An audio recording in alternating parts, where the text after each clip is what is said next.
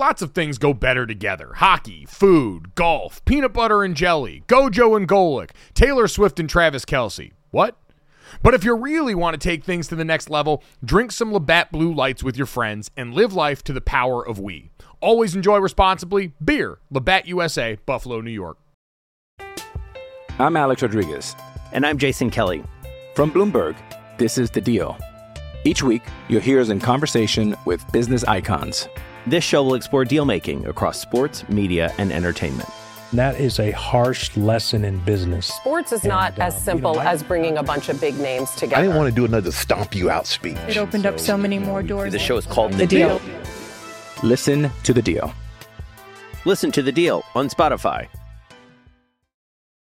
When you need mealtime inspiration, it's worth shopping Kroger, where you'll find over 30,000 mouth-watering choices that excite your inner foodie. And no matter what tasty choice you make, you'll enjoy our everyday low prices, plus extra ways to save, like digital coupons worth over $600 each week. You can also save up to $1 off per gallon at the pump with fuel points. More savings and more inspiring flavors make shopping Kroger worth it every time. Kroger, fresh for everyone. Fuel restrictions apply. It's a beautiful morning. I think I'll go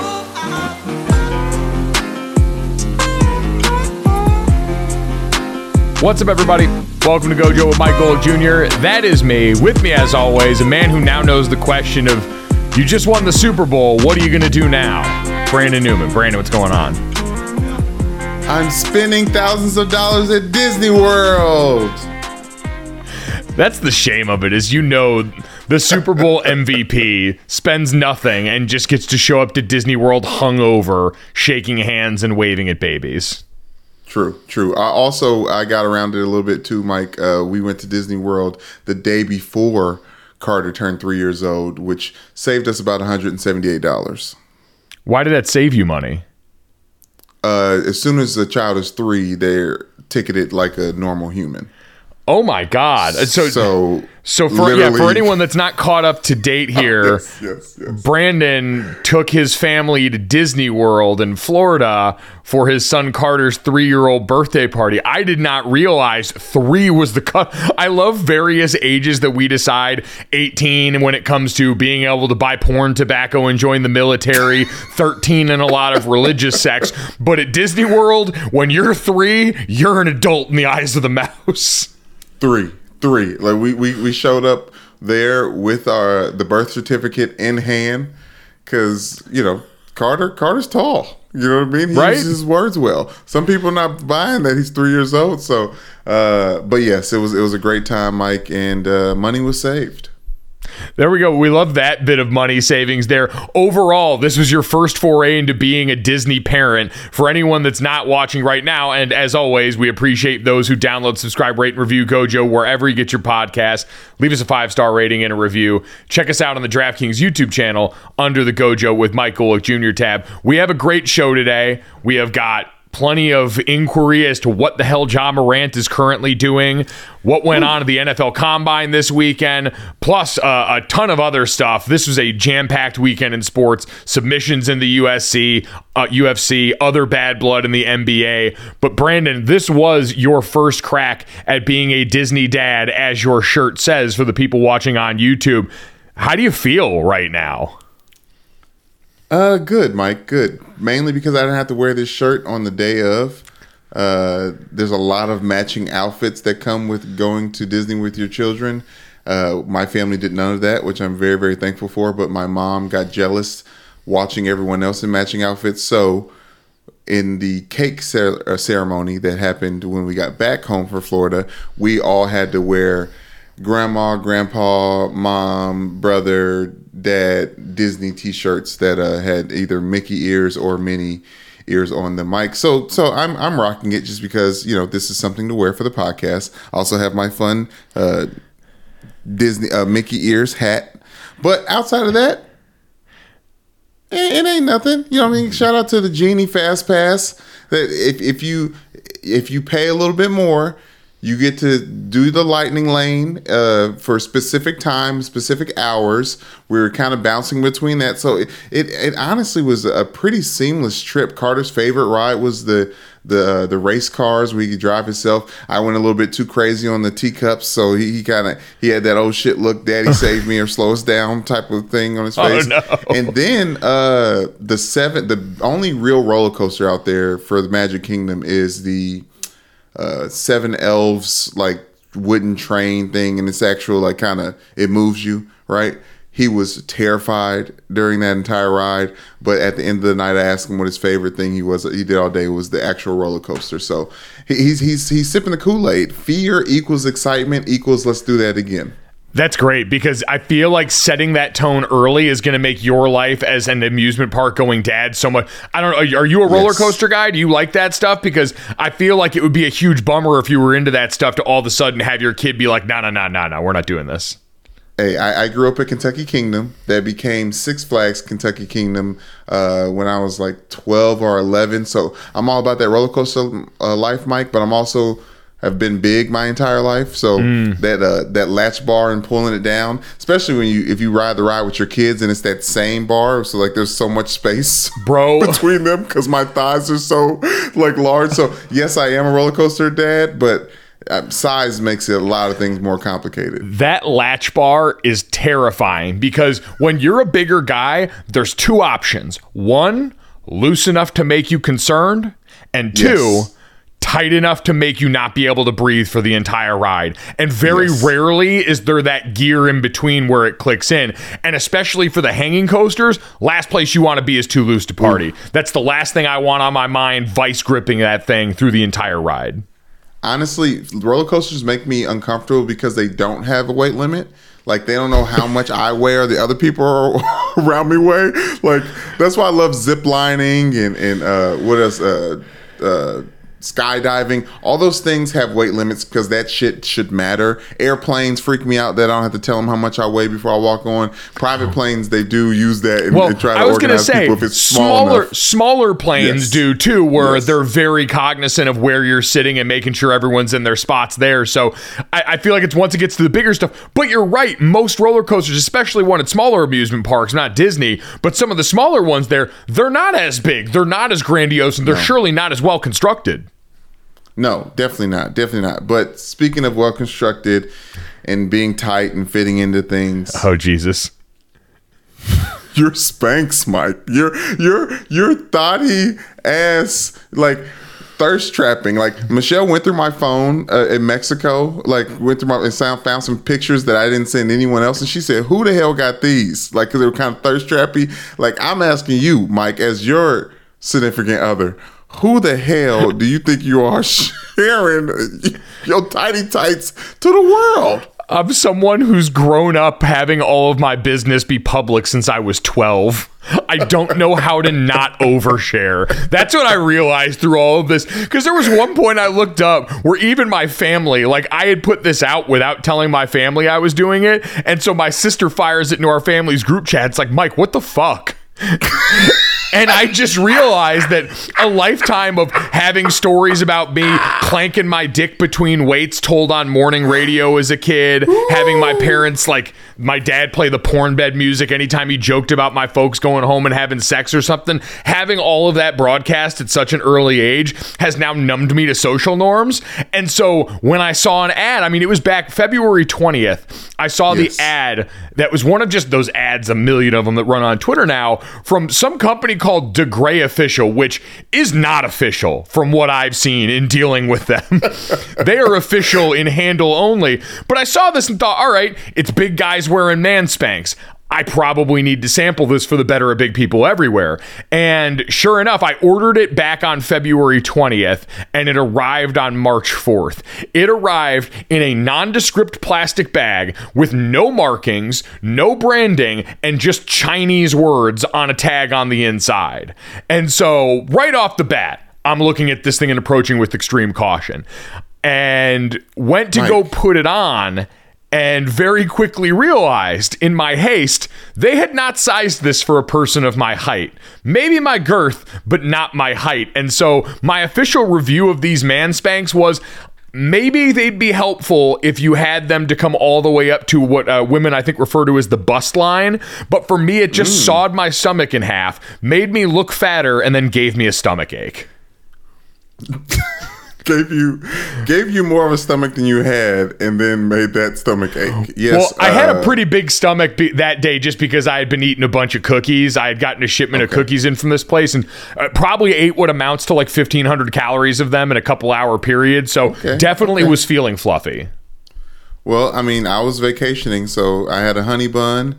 I couldn't find the churros but I feel. And there's a Portillo's in Orlando. Near where I was staying, so I went crazy on some Italian beefs and whatnot. But yes, Mike, I my issue isn't with the picture. It isn't with how it fit you. It's the fact that I know for a fact you put that shit on your nether regions without washing it first. No, I did wash it first. I did wash it first. Yes. Okay. Absolutely did. Grown up, Michael. I saw that and I was just like, I know he put that foreign ass object straight on his skin, and that's someone who's wearing. It smelled like chemicals and had words I didn't understand in a language I can't read on it. I was taking no chances after all the stuff that went on with the balloon. I don't know what's going on anymore. Thank you, Mike. I'm currently wearing a 2X Mickey's dad shirt that we talked about at the beginning of the podcast that was not washed at all, and I just smell it. I don't know if anyone knows, like that fresh T-shirt straight out. It's just not. It's not like it was when it was back in the day. Like it feels gross on the body. You start to get that little bit of itch that lets you know you've made a huge mistake. So yeah, no, these were washed. I gave them a fair chance. They definitely slimmed a little bit on the side profile, but in the front, unless you can get it up over your entire belly to right under the man boobs, you're probably not going to get the desired result that you want. It did give me a deeper appreciation and a different connecting point with every woman in my life. Because as this picture started to go pseudo-viral, especially when my dad decided to shit on me and say that I was now, as he ranked his kids, behind both my brother, sister, and all three of their dogs, even though I learned it by watching him. Like, I'm still in therapy from the butt photo after Notre Dame lost to Northwestern in football that year during Mike and Mike. So he did this. All of this is his fault. My brainworms that led me to doing this are straight from him as we now get into our 30s and unpack the baggage our parents gave us. That is completely fair, Mike. But if you learn anything from your father, it's that money talks. And I don't know if you put enough money into this situation, into the photograph, into the actual item, because the butt photo you're referring to, your dad looks great. Let's just call it what it is. Like it looks, maybe it's too revealing, but your dad looks great. And then maybe the oil and stuff like that. Like, I think with a little bit more production value and a little bit more people involved in the photo shoot, we wouldn't be talking about this instance the way we are talking about it right now. I have, because I had taken a video doing sort of a review of this product that I ended up not posting. I have a friend who did a pretty wild edit of it. And so tomorrow we'll put up a post, and for a certain amount of retweets, I will post the edited video. It is spectacular.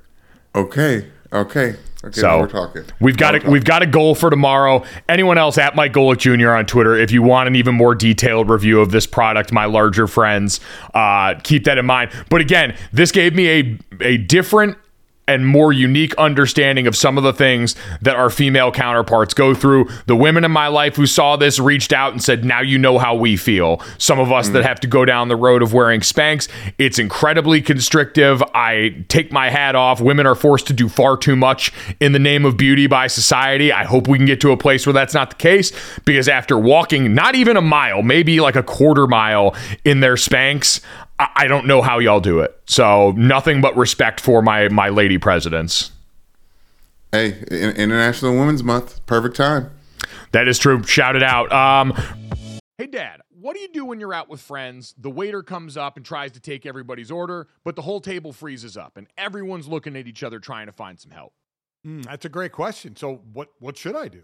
You should have some confidence, Dad, or as our friends at Jägermeister call it, shotfidence. If everyone's having trouble ordering, here's what you do. You take charge. You grab the bull by the horns. You find that dog in you, and you make an executive decision. And just order for the table a round of ice-cold Jägermeister shots. Damn, that's cold. Because apparently, we've all been drinking Jägermeister wrong. Did not know that. How should we be drinking it?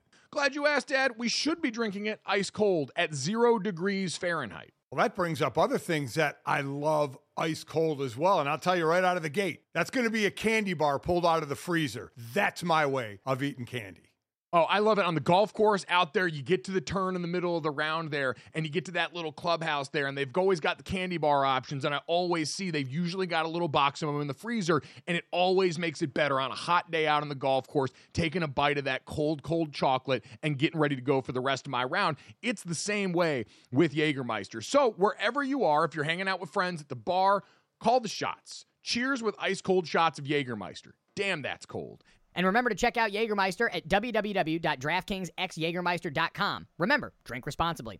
Jägermeister liqueur, 35% alcohol by volume, imported by Mast Jägermeister US, White Plains, New York. Brandon, let's get to some sports since we did have some going on over the weekend. As always, at Gojo Show on Twitter is where you can get at us, as well as I just pub my own handles here. But Brandon, yes. I wanted to start off before we got to any of the actual on-field, on-court stuff with all the news that happened off-court, because you and I both said at a different point this weekend, we felt like we kind of missed the boat not getting to talk about Ja Morant at the end of last week. Unfortunately, that story kept evolving as the week kept going on. For anyone that missed it, this NBA season, since we hit 2023, I need to know what Ja's New Year's resolution was. Because apparently laying low and enjoying some casual hobbies was not in there. For anyone that missed it, we can go all the way back. So back in January, on January 29th, after a game against the Indiana Pacers, you had a post-game confrontation between acquaintances of Ja Morant and the Pacers traveling party. After the game, NBA security and investigators investigated an issue where reportedly someone alleged by in the Pacers organization that a red laser was pointed at members of them from the sport utility vehicle that Morant was a passenger in. One of Ja's longtime friends was banned from the arena after that incident, but nothing else really ended up coming from it. It was going to be hard to substantiate, and so we moved on. Fast forward to this past week. Story comes out in the Washington Post documenting an incident that had previously gone unreported from last summer, where Ja Morant apparently had an encounter with the head of security at a mall in Memphis that said that Ja Morant threatened him during an altercation in the parking lot, leaving him alarmed enough to file a police complaint. A member of Morant's group shoved the director in the head, told the police no arrests were made. Apparently in that one, Ja Morant's mom got into some sort of altercation at a store at the mall and called Ja to come help handle it. And he did show up, and that was what ensued. 4 days later, Morant reportedly punched a teenage boy in the head during a pickup basketball game at Ja's house. The boy told police. Morant and his friends struck the 17-year-old so hard, allegedly, that they knocked him to the ground and left him with a large knot on the side of his head, according to a police report narrative written by deputies who said they observed the boy's injuries. Now, Ja said it was self-defense. The boy claims that he tried to, throw the ball and do a hard check at Ja, and it went and missed Ja's hands and hit him in the head, and then it got physical from there. So again, a bunch of instances that on their own, kind of hard to prove whatever the truth of, but now starting to get stacked closer together. We're all going, all right, something feels kind of weird about this. And then you had this end of last week where Ja Morant it was 5:19 a.m. Eastern, I think Friday morning, hours after the Grizzlies had lost to the Denver Nuggets. Ja Morant was shirtless in an Instagram live video, holding up a handgun with his left hand while, drinking and carry on in the club or strip club. I don't know what it was, but wherever they were partying at. Now, since then, the Grizzlies announced on Saturday that Ja would be away from the team for the next 2 games. And Ja put out a statement on his Instagram story that said, "I'm sorry to my family, friends, teammates, coaches, fans, partners, the city of Memphis, and the entire organization for letting you down. I'm going to take some time away to get help and work on learning better methods of dealing with stress and my overall well-being. Brandon, I list all of those out in totality because, again, Ja Morant's been a very likable guy since he's come into the league. He's been a big star, one of the most exciting players that we can watch.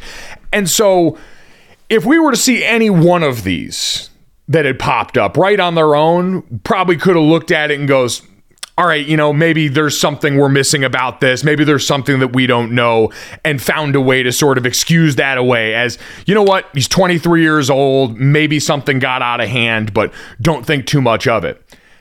Going back to last summer, now that we've got all these things that we've also dealt with in the span of a week, more or less, now you start to look at this and go, all right, what exactly is Ja Morant thinking right now? And his age starts to really shine through there, right? These seem like in their totality, when you consider them all together, the decisions made by a 23-year-old that's acting a bit immaturely, at least in this part of his life.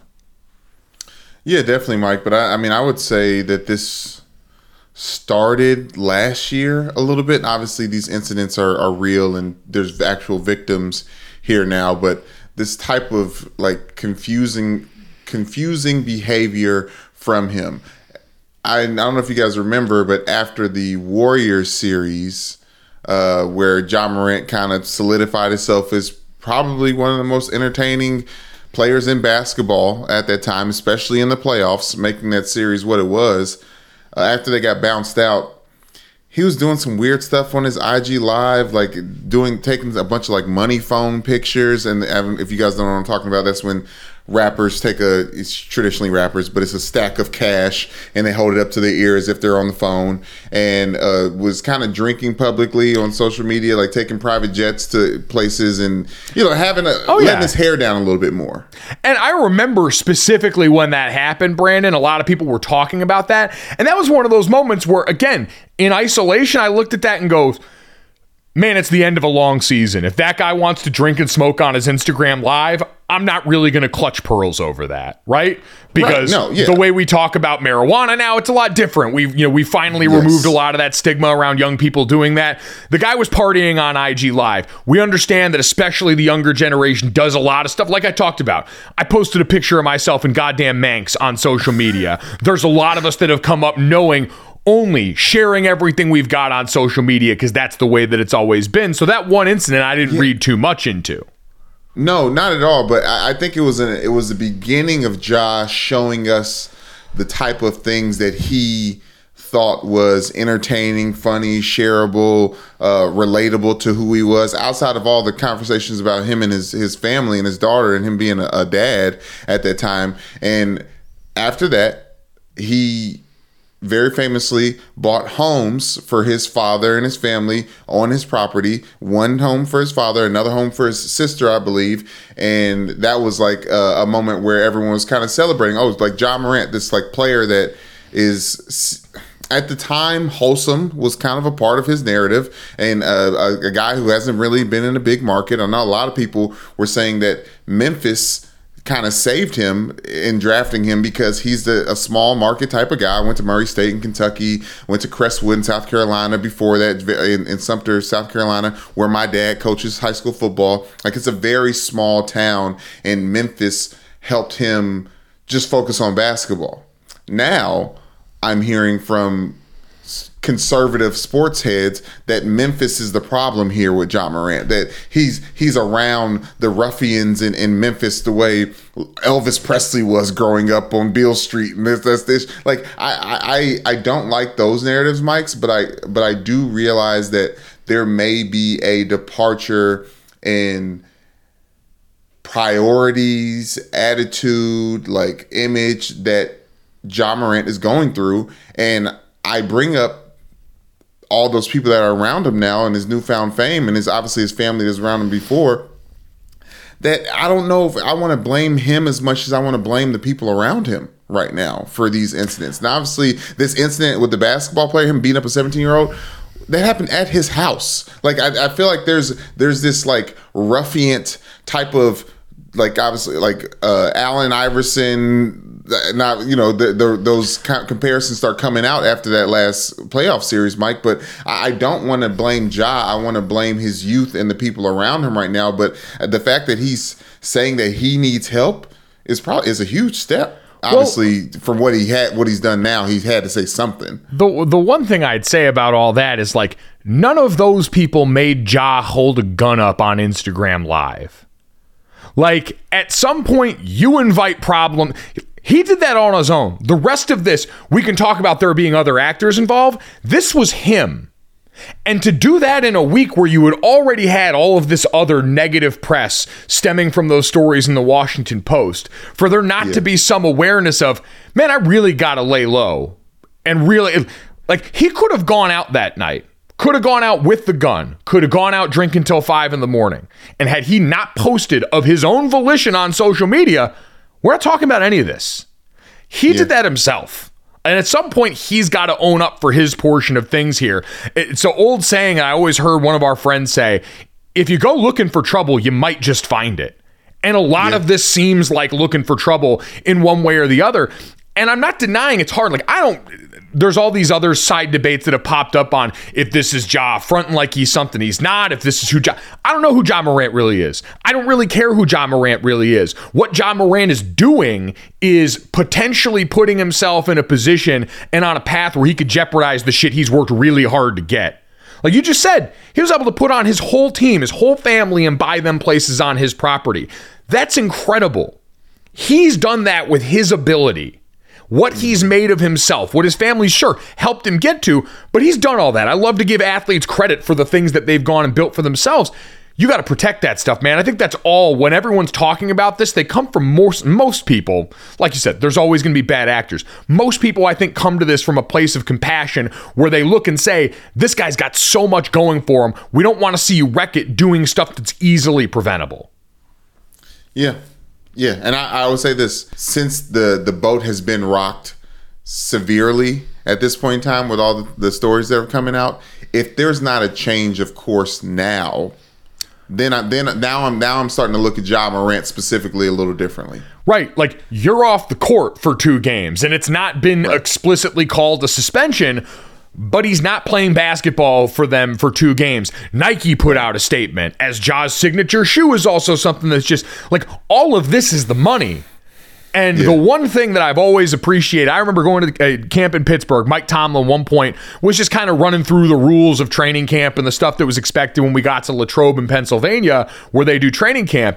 And he said, if you're late to stuff, I'm not going to run you or do anything. I'm just going to fine your ass. I'll lighten your wallet. Like, we got rules and ways to do that in the CBA. This is grown folks' business. And if you mess up, it affects you financially. And so that's all the stuff that's got to becoming real here, in a way that I also understand and acknowledge. You brought up an important dynamic. He bought all that stuff for his family.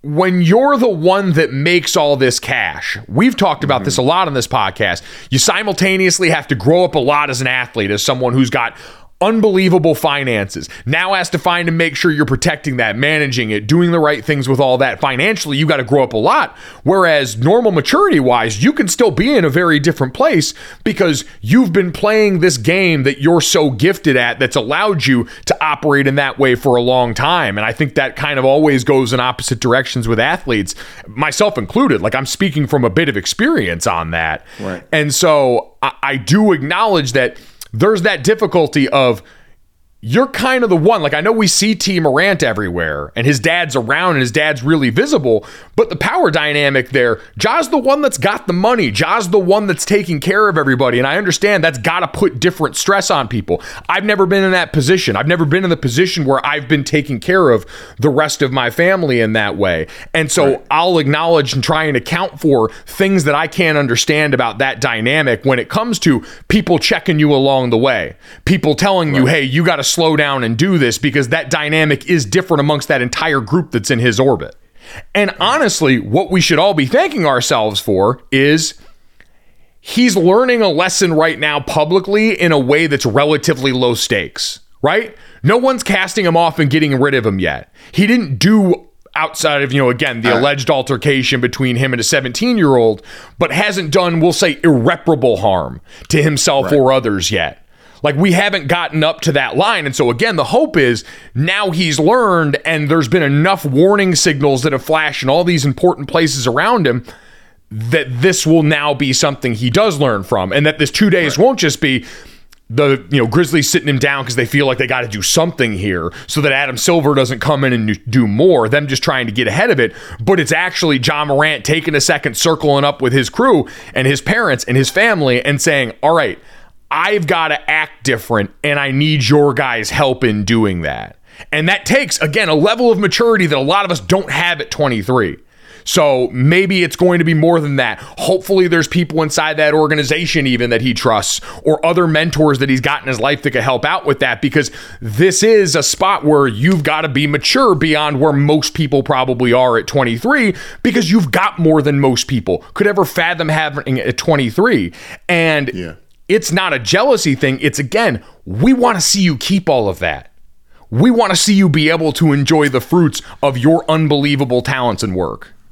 Well, not only that, Mike, I think a lot is riding on him to be the next face of the NBA. Like, I know that sounds silly and seems far-fetched, especially at this point in time, but the Grizzlies are second in the West right now. Like, they've been good. They've proven who they can be and who they are, and he is the solar system that this whole organization is built around.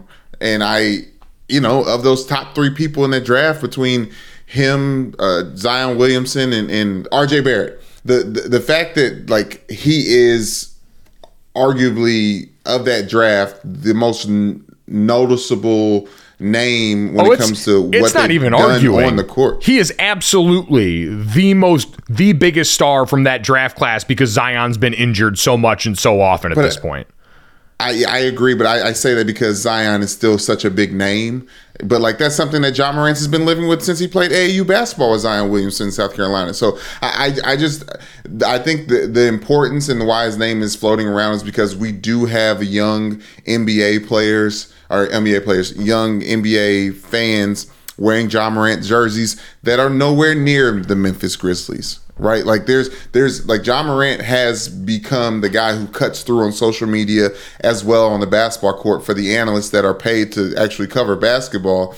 So the reality is this guy could be even more important moving forward, and he will not be if these antics keep up and start to snowball. Yeah, and that's a thing, like, that's a great opportunity for the league, and it's added incentive for someone like Adam Silver to call Ja and say, hey, man, are we good? Like, do you understand? Like, someone in a position like that to come and lend a helping hand, not really come down on somebody, but say at this juncture, hey, you've got an incredible opportunity, because, it's beneficial for the league. We can't make Ja want that stuff. Even if Ja wasn't doing all this, if Ja didn't want to be the face of basketball, we've seen plenty of guys punt on that, right? That's not a prerequisite for success and holding on to what's yours. If he just wanted to show up every day and say, hey, I'm going to play basketball, I don't need all the rest of that stuff, I'm not playing for you guys, I'm playing for me, I want to take care of myself and my family, that would all be good. But what you bring up is, again, further incentive for anyone involved, from the Grizzlies, from the NBA, during this couple of days where Ja is off the court as they reassess all this, to step in, because they do have an added incentive as we are watching the last remaining years of LeBron James in the NBA to say, we want all hands on deck. We want to make sure our young stars are going to be around here. And so there's got to be a message sent and received during this time period to make sure we don't see these things anymore. Because, again, when you put them all up and collect in their totality, it's a decision-making track record right now that doesn't look like it's going to send Ja to the place that he wants to be, or the place that anyone wants to see him go. So we hope that all changes, and by the time we see Ja back on the court, hopefully these stories are going to be a thing of the past. I'm Alex Rodriguez. And I'm Jason Kelly. From Bloomberg, this is The Deal. Each week, you'll hear us in conversation with business icons. This show will explore deal-making across sports, media, and entertainment. That is a harsh lesson in business. Sports is not as simple as bringing a bunch of big names together. I didn't want to do another stomp you out speech. It opened up so many more doors. The show is called The Deal. Listen to The Deal. Listen to The Deal on Spotify. Brandon, let's talk about more young people from over the weekend here. It's Monday on this show. We give out roses every week except for last week on Monday because you weren't here, and then I forgot when I was doing the show with Dad. So I will just say it's because we weren't home. We didn't have that opportunity, but we are a show that loves reality dating. Came up on the Bachelor tip, and so we each give out 2 roses to deserving recipients from over the weekend. And I thought this might be a good opportunity to do a little bit of Combine edition because we finished up the NFL Combine on Sunday, Brandon, with the running backs and offensive line groups. And so I figure I'll go first on this, and we can just get all of our Combine roses out of the way. I know you've got one non-Combine rose.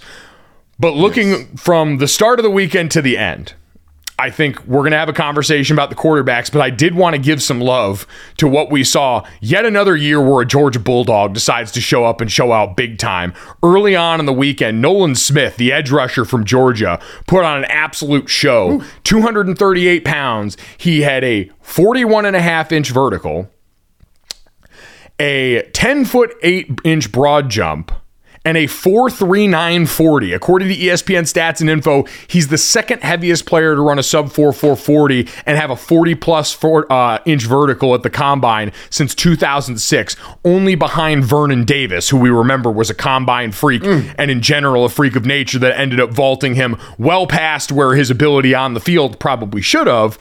But this is reeks of Jordan Davis and what we saw last year, Brandon. You had all the shots and videos of his Georgia teammates back in the lab, all in their facility and locker room, watching Nolan ball out like that. Nolan Smith also gave a clinic on preaching the gospel of their defensive philosophy in Georgia. And the soundbite that went viral, we do more with less, not meaning less talent, but meaning with fewer players in the box on defense, and really did explaining that well. But also gave Georgia a bunch of free pub on the recruiting tip. He was awesome, but he ended up being overshadowed by my second rose in Anthony Richardson, the quarterback from Florida, who went absolutely fucking dumb. The 6'4", 244-pound quarterback from Florida set Combine records for a quarterback with a 40.5-inch vertical, a 10-foot 9-inch broad jump, which if you're keeping score at home, both of those greater than sign what we saw from Nolan Smith outside of the vertical that was an inch shorter, but also then uncorked a 4.43 time in the 40-yard dash. It was terrifying. Brandon, that man is a tank, and a tank that moves very, very fast. So those are my 2 roses for those guys. Who is your Combine rose? I mean, I don't want to get off of Anthony Richardson. We're not going to. I want to have a conversation about the quarterbacks in total here. So, okay. Well, my Combine rose for one has to go to Bryce Young. Not because of what he did or didn't do, Mike, but because of his size and all the conversations that come from it. You spoke about how we knew how big or little that he may or may not be, but the numbers are in. It's official. He is 5'10" and 1/8. And then also coming in at 204 pounds, Mike. Which, and everyone threw this graphic up immediately at the weigh-in, was only 3 pounds lower than former number 1 overall pick Kyler Murray.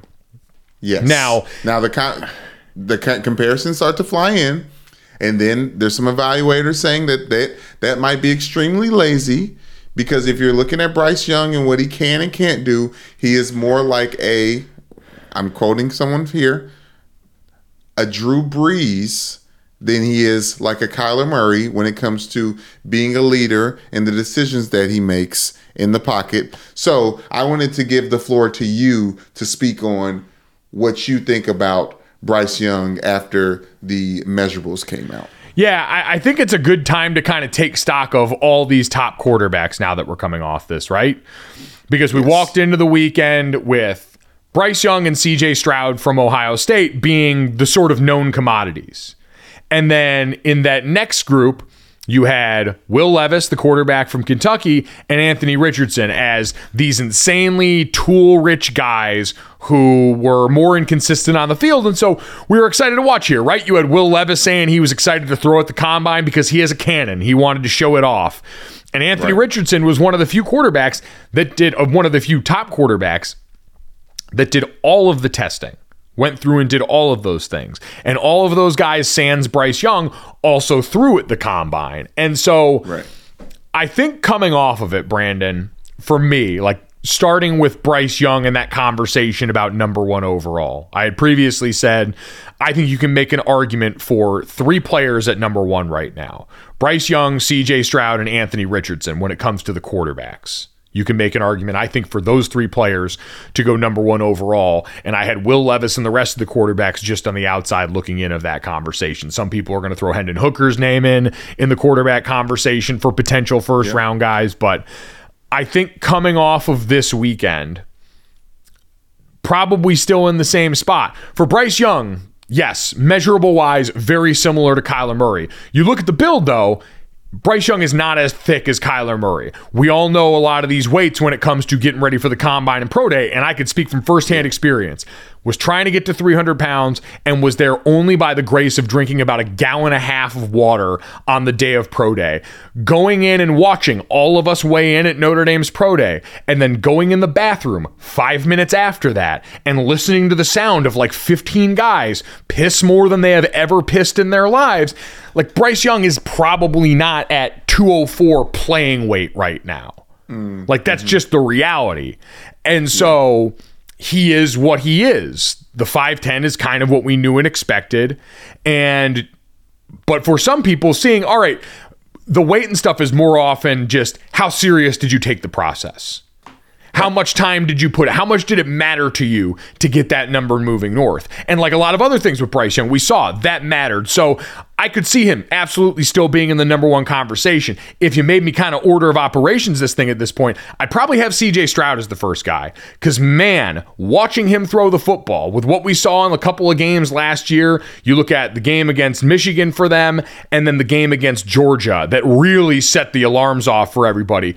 Guy throws a really pretty ball. And we saw in the Georgia game, is just mobile enough, right? Him and Bryce are probably never, Bryce is more mobile than CJ. If we're going to order those guys. CJ's mobile enough to get out of trouble, probably not mobile enough to be a real run threat for you, but mobile enough to get you out of trouble and really clean in all the other places. Got a really strong arm. Deep ball looked really pretty in that. So I could see him as you look around and start to take stock of this. Bryce and some of the size things could absolutely still scare you. He's going to be a top 5 pick. That I know. That I am very comfortable with. But if you make him the first overall pick, that's a little bit different as you're assessing the risk that comes with durability. And so that could still be a question there.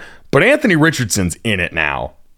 Because we've already seen in the lead up, people going back and watching his tape and realizing guys further along than we all gave him credit for, right? We looked at a lot of Florida's bad record last year and laid that all at his feet. That was a team in transition, not a ton of offensive weapons, all these things that we're now hearing pop up more and more. And you combine that with the fact that this guy has gifts the likes of which we haven't seen in a long time, if ever, in totality at quarterback.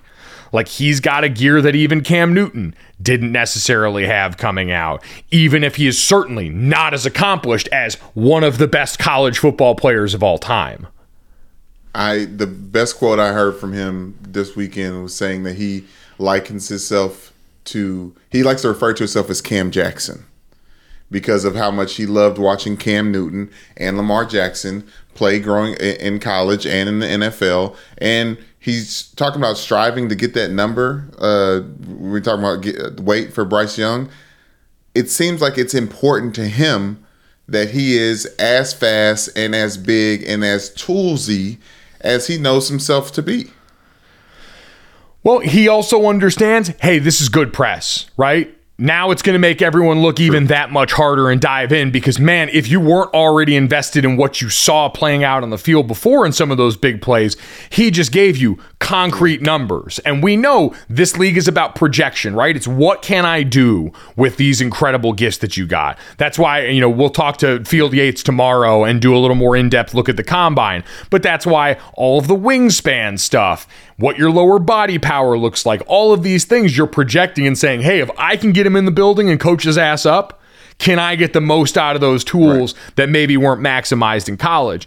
And so, yeah, he smartly understood, hey, I can go out here and I can turn heads. I know I've got this in the bag. We've known that about him, but there's something about seeing it itemized out in all of these really impressive numbers that's going to make everyone salivate a little bit more because they can't help themselves. And I know there's always this tension between college football Twitter and draft Twitter. The people that watched him at Florida and said, we saw a flawed player that between two staffs, we didn't feel like we got the most out of.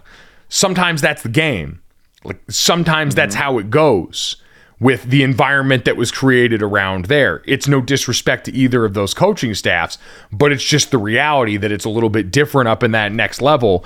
So there's no question he is one of the biggest winners coming out of this weekend. He is going to be a guy that probably doesn't fall out of the top 5 now either. Like we're probably in the realm where as people start to look at stuff they want to gamble on for the NFL draft, 3 quarterbacks in the top 5, 3 quarterbacks in the top 7 picks, not really a far-fetched idea. Okay, and I'm looking forward to seeing it, Mike. But to go back to that Purdue great, Drew Brees, Aiden O'Connell, who has proven to be the most, what? No, I was waiting for you to finish. Okay, he's been proven to be the most accurate quarterback to come out of Purdue.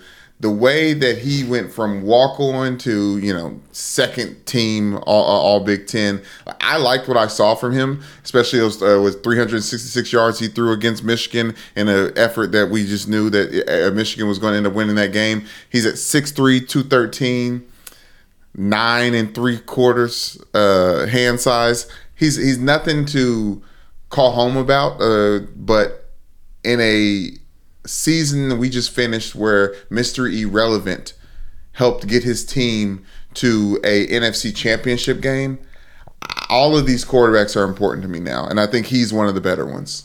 Yeah, there's going to be guys like him, Dorian Thompson-Robinson, Clayton Tune from Houston, all these guys that are going to certainly get later looks here because they've played a lot of football in college. Like to your point, Aiden's played a bunch of football. DTR is like a 4 or 5 year starter. The same with Clayton Tune at Houston is a guy who's played a bunch of football. So yeah, that's the value that comes later, but they are absolutely skill-wise and ability-wise a tier below, right? Bryce Young is by far the best quarterback, pure quarterback of any of these guys in what he's been able to do. CJ Stroud might be a little cleaner because of the size stuff right now. And then for Levis, listen, he did a lot of the stuff that we expected. Can fire balls in there, is going to look great in shorts and a cutoff. Has some questions to answer about his awareness in the pocket when the rush breaks down at certain times, but we know all the things, the strengths that he can do, and so that's going to be him having to have those conversations with team. I thought he was good. You saw good stuff there, but of the ones that popped, it was Anthony Richardson far and away, and then I think CJ Stroud probably right behind him in the realm of quarterbacks. It was a ton of fun to watch as always. I mean, I know we talked about it. The combine is an imperfect metric in a number of ways, but it is entertaining to see space aliens like Anthony Richardson go out there and do that thing. Yes. Kalanja,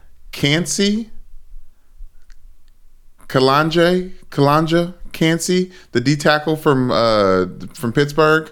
I don't know if you saw him, but he ran a 4.67 40, the fastest 40 since Aaron Donald in 2014, the fastest 40 from any D lineman, any D tackle since 2003.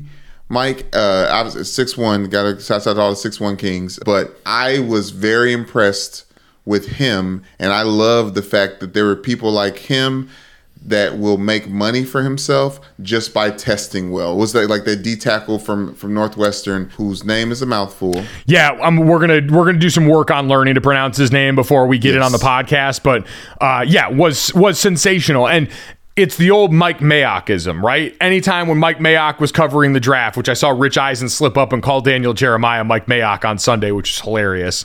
Old habits die hard. But one of the old Mayockisms was when a guy popped like that and had a time that maybe was faster than you expected or anything like that, it's another reason for me to go back and check the tape again and watch with an eye of, all right, Paris Johnson was a great example. Paris Johnson, the offensive tackle out of Ohio State, played left tackle for the Buckeyes. Stellar athlete. And one of the things that popped for him was arm length. I think I saw that there are only like 9 players in the history of measuring at the combine that have an arm length that exceeds what he had. I'll go back and get this right here. It was Ben Solak over at The Ringer who tweeted out this. Paris Johnson, only 9 offensive tackle arm lengths are longer in the mock draftable database, and only 2 wingspans were longer, that being his teammate DeJuan Jones, who's a certified giant. But Paris Johnson's a guy, 36 1/8 inch arm, 85 1/8 inch wingspan. He's got long arms. People love that shit, especially for tackles. You go back and look at the tape, it does not show up consistently enough. He's a player where when you go back and watch, you say, people are getting into his chest too often. Why is that happening? He's a guy that reminds me a lot of Tyler Smith coming out of Tulsa last year, who a lot of people were worried about penalties coming in. Has the motor, has the body angles, has all the other good stuff. And so as an NFL evaluator, you go back and watch that and say, is this something that our organization can coach him to use better? Can we max out those tools? And where does that allow us to take him because of that? So that's what happens coming off this weekend is everyone goes back and says, all right, what did we see here? How does this stack up within the model of what we have for each position? What are the minimums that you got to have to be a ball player in this league, by and large, historically at each spot? And then from there, how does that reflect back in the tape, and how does that affect our grade for all these guys? Like I said, we'll get into more of that tomorrow with Field Yates when he joins us, ESPN NFL insider. He was back out in Indianapolis at the draft, boots on the ground, and so we'll hear all the conversation from that. But the quarterback situation definitely got interesting because Anthony Richard, quite honestly, did exactly what we expected. No one was surprised, but seeing it spelled out is so much different. Seeing the ball come off C.J. Stroud's hands one after another next to all of his peers in that quarterback group. That stuff, you can see the differences there, Brandon. You brought this up last week going into the combine. Seeing side by side how all these guys look as opposed to just isolated on tape, that's where some of these guys felt that they could help themselves, and some of them did. And so that's what we take stock of coming off the weekend. Who is your final rose, Brandon, your non-combine rose that we want to get to here, because you are allowed 2? Thank you so much. Speaking of they are who we thought they were, I know it's not exactly what you said, but that's where my brain went. Travis Kelce hosted SNL. I know we talked about it last week, Mike, but my rose goes to his brother, Jason Kelce, who seemed like this crutch that I don't know if Travis Kelce leaned on during this process, but SNL writers and the people preparing the show definitely did. Jason Kelce was up front and center while Travis gave his opening monologue. They went to him twice for a specific joke. He delivered on his lines. As the 34th athlete to ever host SNL, they did a lot of pre-produced segments, right? Like you see that a lot. And some Lonely Island guys, Andy Samberg and them got very, very popular doing the pre-taped bits for SNL.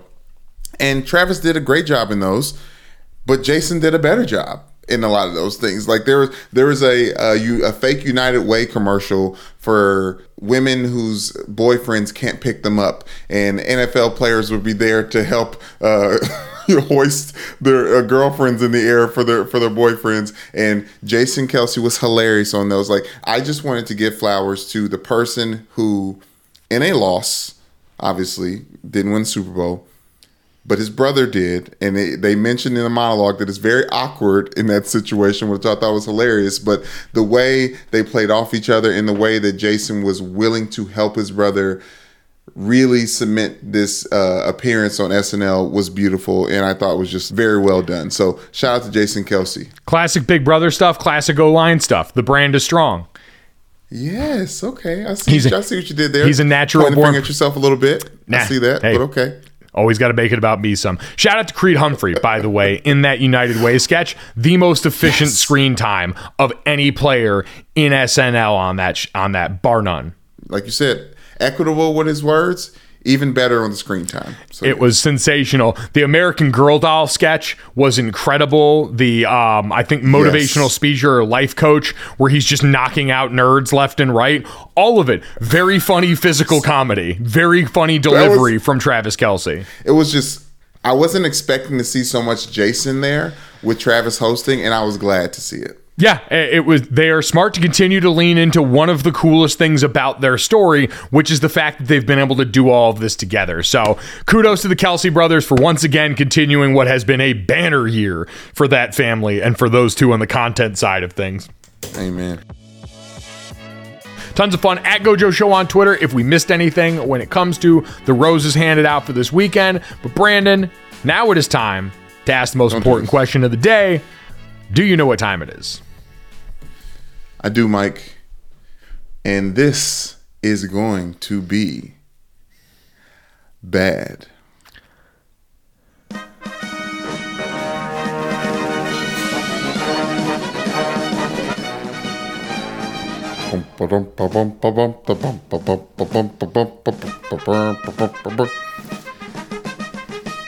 If you know what this is before I start singing, you're sick and go get help.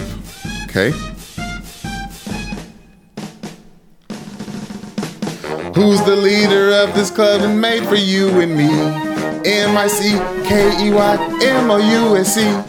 Hey there, hi there, listen to me. M-I-C-K-E-Y-M-O-U-S-E. Mickey Mouse, Mickey Mouse, Mickey Mouse, down, down. Forever let us hold up in a hi, hi, hi, hi. Come along and sing the song and join the jamboree. M-I-C-K-E-Y, this, that, and the third. This, that, and the third. Wow. Throwback. It took me a little bit to get it, like you said, mercifully, but yeah. Soundtrack of a generation. And probably another generation. I feel like Mickey Mouse Clubhouse and all that stuff have really been popular for young kids now. Yes, but they switched that. The Mickey Mouse Clubhouse, the new one on Disney, it's Mickey Mouse Funhouse. Come on inside. Come inside. It's fun inside. It's something weird like that. And it's definitely not as catchy as anything Justin Timberlake and Britney Spears was able to harmonize when they're in their youth. But I had to do it just because I'm in the hat and the outfit, and I drank the Kool-Aid this weekend. Commitment to the bit, baby. Listen, I used to work for the mouse. It can feel good sometimes. Nothing wrong with that. Papa Mickey, I appreciate all that money. You guys are great. As always, if you enjoy Brandon's commitment to the bit, make sure you download, subscribe, rate, and review Gojo wherever you get your podcast. Leave us a 5-star rating and tell Brandon what a phenomenal job he has done. And Brandon, by the way, people have been doing so. Ooh. Yeah. Really? Wanted to pay off. We don't read these often, but when I remember to do it, they're usually because they're compliments paid your way here. At Seagull Sailor, HYFR, best this, that, and the third yet after your Drake performance from last week. What? I'm very surprised to see that. Someone took us up on it, man. So listen, I just want to make sure everyone understands. We are reading, we are watching, we are listening. So when you compliment Brandon, I can hear it and I can see it. Make sure you got that going there and keep those up. Brandon, let's get to this. Okay, let's do it. The weekend had a full sports slate here. One of those, what we talked about, UFC 285, John Jones making his return to the octagon after a 3-year hiatus where he moved up to the heavyweight weight class and announced his presence with authority. He choked out Cyril Gane in 2 minutes and 4 seconds of the first round of the Saturday night main event in Vegas. And Brandon, the bad man is back, like who was already considered the LeBron James of the UFC. Absolutely dominant in his return and his move up in weight class. That was wild. So I didn't see the fight, but I saw the weigh-in and how calm John Jones is. Like, he's not that he's usually more animated because he's pretty confident, but I thought he had I'm going to demolish this young man look in his face and eye, and it happened. Now, I think because the fight was over so quick, right? You had all this build up, and you're right. He did look oddly calm. And he had always said going into this, in his camp, they didn't do a lot of media. There wasn't a lot of press, and there wasn't even a lot of video coming out of it because he wanted to kind of go out and let his pads do the talking, to borrow the football term. Mission accomplished. After the fight is when he started to use the words, because I don't know if you saw former heavyweight champion Francis Ngannou. The reason that this title was vacated was because he had a disagreement with Dana White about how much he was getting paid up and left the UFC as a free agent. And he tweeted something, congratulating John Jones. And when John Jones got asked about it in post-game press conference, he said Francis is a big effing P word and let it fly.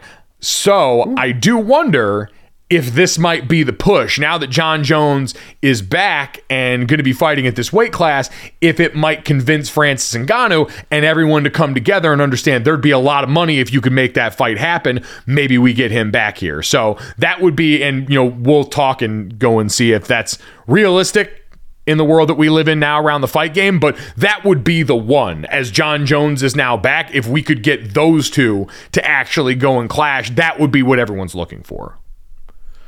Mike, I just want to continue to see Dad Bod John Jones out there looking very athletic, and I don't know. We're used to seeing him look like Anderson Silva while he does this, and he just looked so. He looked like you and Spanx out there a little bit, and he still looked like, not that it good or bad, like he just looked more human than he's ever looked, and still looked as terrifying. I think he looked comfortable though, and that was part of this. Is the reason he didn't want to jump to this right away is because he always said, I want to put the weight on gradually. I want to be able to do, and listen, at 2 minutes and 4 seconds, it's not like we got some advanced look into his repertoire as a heavyweight because of how quickly this ended, but the way he approached it, at the very least, this idea of wanting to put weight on gradually versus all at once, leaves some exciting possibilities open for the future. So the bad man is back doing bad man things. And your boy Drake made some money, Brandon, off that. Did you see that? Yeah, but he's constantly the person that puts money on red and black, and I feel like this is exactly what that was. So he bet on John Jones winning by knockout and also John Jones winning by submission. He had staked $500,000 in bets that in turn had a payout of $3 million in total for him. So, Drake doing what he usually does here. He did the things. Brandon, let's get to that. We talked so much about Ja Morant. There was plenty other things that went on in the association this weekend, including Sunday's game between the Suns and the Mavericks. That was awesome. The Suns ended up getting a 130-126 win against Dallas in Dallas. Kevin Durant now been on the court. Kyrie Irving now been on the court for a pretty big sample size with the Mavs. And this game was an offensive showcase of both those guys. Like getting the stunning feeling of watching Kyrie and Kevin Durant go actually against each other when they were teammates not but over a month ago is wild to think about, and an indictment of just what an insane, chaotic mess that Brooklyn Nets season was. But this game got super interesting. So in the final couple minutes of this game, it was a one-score game, and you end up getting this moment where Kevin Durant hits a dagger. The Mavs have been double teaming it, trying to force the ball out of Kevin Durant's hands for the last few possessions. And on the final possession for the go-ahead bucket, KD just says, fuck it, drives left into a double team, pulls up at 7 feet tall and shoots over everyone from the mid-range and makes the shot. He had been incredible for that entire game. Him and Devin Booker both brought out the best in each other. You saw in this game, now the Mavs are nothing to write home about on defense, I get that, but you saw the problem they pose. You can stagger the minutes. You can have Book on the floor with the second unit as the primary scorer. You can have Booker and Durant out there together that create opportunities, wide open ones for Chris Paul and everybody else on that team. But in that moment, you saw Kevin Durant do the reason and do the thing why we assume they're all the finals favorite out of the West. Because when you need it, he had it.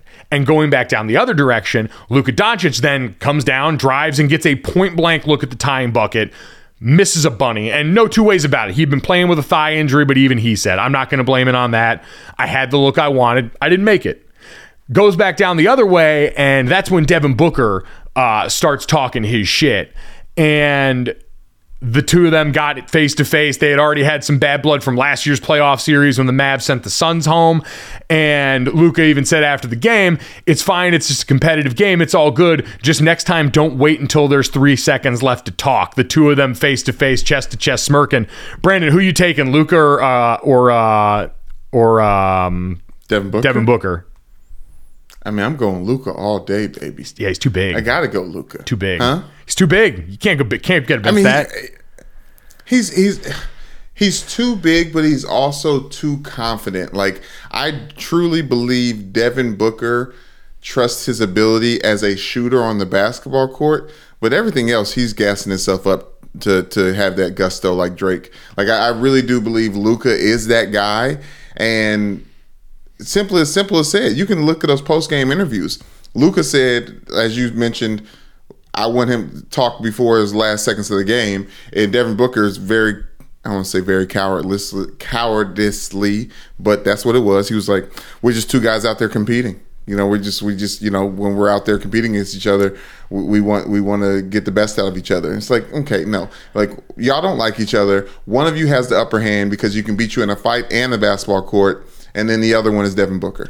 I will say Devin Booker also did say after the game, you guys don't want everybody to be friendly. Here you go. We got some smoke. So he did acknowledge these teams don't like each other, which is awesome. The losing card here, and if you're Luka Doncic, the easy shit talk is, all right, man, you're not even the guy on your own team. Like, they had to bring in this other guy because you can't just get it done on your own. If I'm Luka, Luka's the dude on his team. And Devin Booker is not. Yes, Kevin Durant is the dude on that team. So it's the low-hanging fruit in this, but it's like Luka's not playing against Devin Booker. He's playing against Kevin Durant as we line up and, you know, beer pong or, you know, flip cup style line up with our partner. He's lining up with Kevin Durant. So it's one of those things where there's kind of levels to this conversation.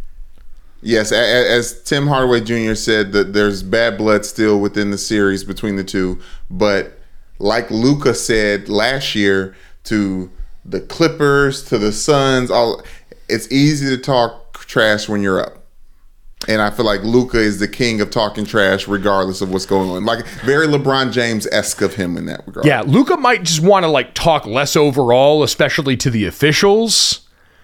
One might think in some of these games, like he does get a little bit preoccupied with that at certain junctures in a way that's not always going to help them a ton. And did, I think, get him chirped a little bit by Jason Kidd the other day after their loss, who was like, I'm not the savior. I'm not out there. Jason Kidd is a coach, and the wild mind games that go on are always kind of wild to hear about in retrospect. But beautiful. Yeah, no, Luka's going to talk his shit. I mean, he's laughing right in Devin Booker's face, which is almost worse. Like, that's the thing that I'm sure Luka seems smug, and I don't mean that in a bad way, but as far as he comes off in these interactions, he's got that real ability to be an asshole in a way that I just don't think is as germane to Devin Booker's person. Okay, germane or not, Devin Booker comes off as smug, but he also comes off as scared, and that's why I don't believe him.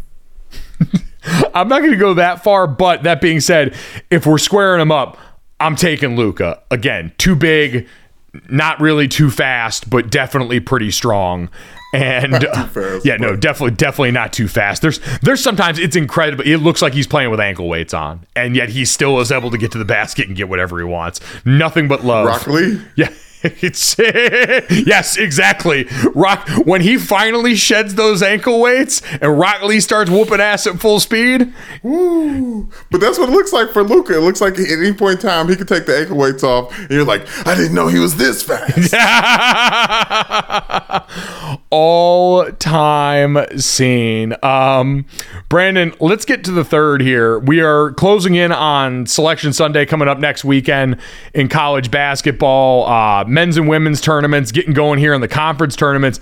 And, man, Dawn Staley is her. South Carolina went ahead and did it again. They won the 7th SEC tournament title in for the women's basketball team there. They're chasing a second consecutive national championship. They're 32-0 right now. They beat Tennessee in the SEC final 74-58. They're undefeated in the SEC regular season, the third time that they have done that under Dawn Staley, and have won their 3 SEC tournament games by 27, 29, and 16 points. It is incredible. I grew up in Connecticut, so I watched Gino Auriemma and the UConn women's basketball dynasty for years reign in this sport. Right. Much like we talked about in college football, Georgia has taken what was Alabama's and is now at the helm of college football. That's what Dawn Staley did. By force, came in and built a team bigger, faster, stronger that has bullied everyone since she got there. I mean, she's been consecutively selling out since she's been there. Obviously, someone who had her own highly decorated WNBA career before she started coaching. I realized we forgot to shout out Coach Ivy. Best case scenario, she ends up having a Dawn Staley-like career. Obviously, Muffet McGraw is also someone to look up to, but for black women in this chair leading teams, it's just different. It's just different. It hits different. It is different the entire time. So I like that comp even more so. So shouts out to Coach Ivy, but also, I mean, Dawn Staley just continuously being a measuring stick for coaches, for women basketball, for all the above. Yeah, you're absolutely right. Congratulations to Coach Ivy. Was ACC Coach of the Year also in the conference. Stellar season. They obviously didn't finish the way they wanted to in the ACC tournament because they're down Olivia Miles, the youngest Mabry sister. Like, they walked in without 2 of their best players and still performed really admirably. But for South Carolina, like, you also had this last week, Aaliyah Boston repeats as SEC Player of the Year and was also the Defensive Player of the Year. She's the 3rd Gamecock to win. Tiffany Mitchell and Aja Wilson were also both multi-time winners. Wilson now has the most in both South Carolina and SEC history with 3. Dawn Staley's named SEC Coach of the Year for the 6th time in her career and the 2nd time in a row. Like, you go on and on down the list, and it's just an armored car of a basketball team that's getting ready to try and become, I think, just the 10th team to go undefeated throughout the entire season. I believe. I'll double check. Yeah. I'll double check that right now, but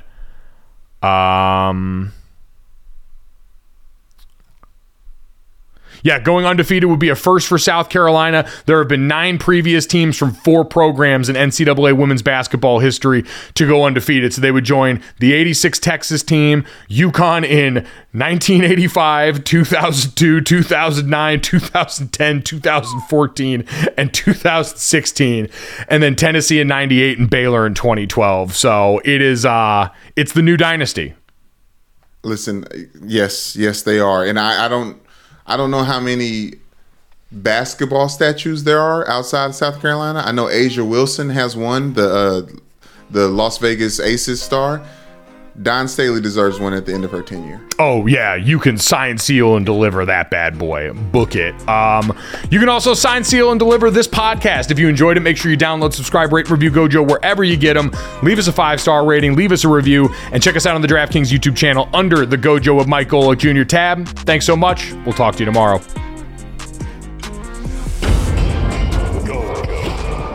Boom. Money in the bank. For the ones who work hard to ensure their crew can always go the extra mile, and the ones who get in early so everyone can go home on time, there's Grainger, offering professional-grade supplies backed by product experts so you can quickly and easily find what you need. Plus, you can count on access to a committed team ready to go the extra mile for you. Call, click Grainger.com, or just stop by. Grainger, for the ones who get it done.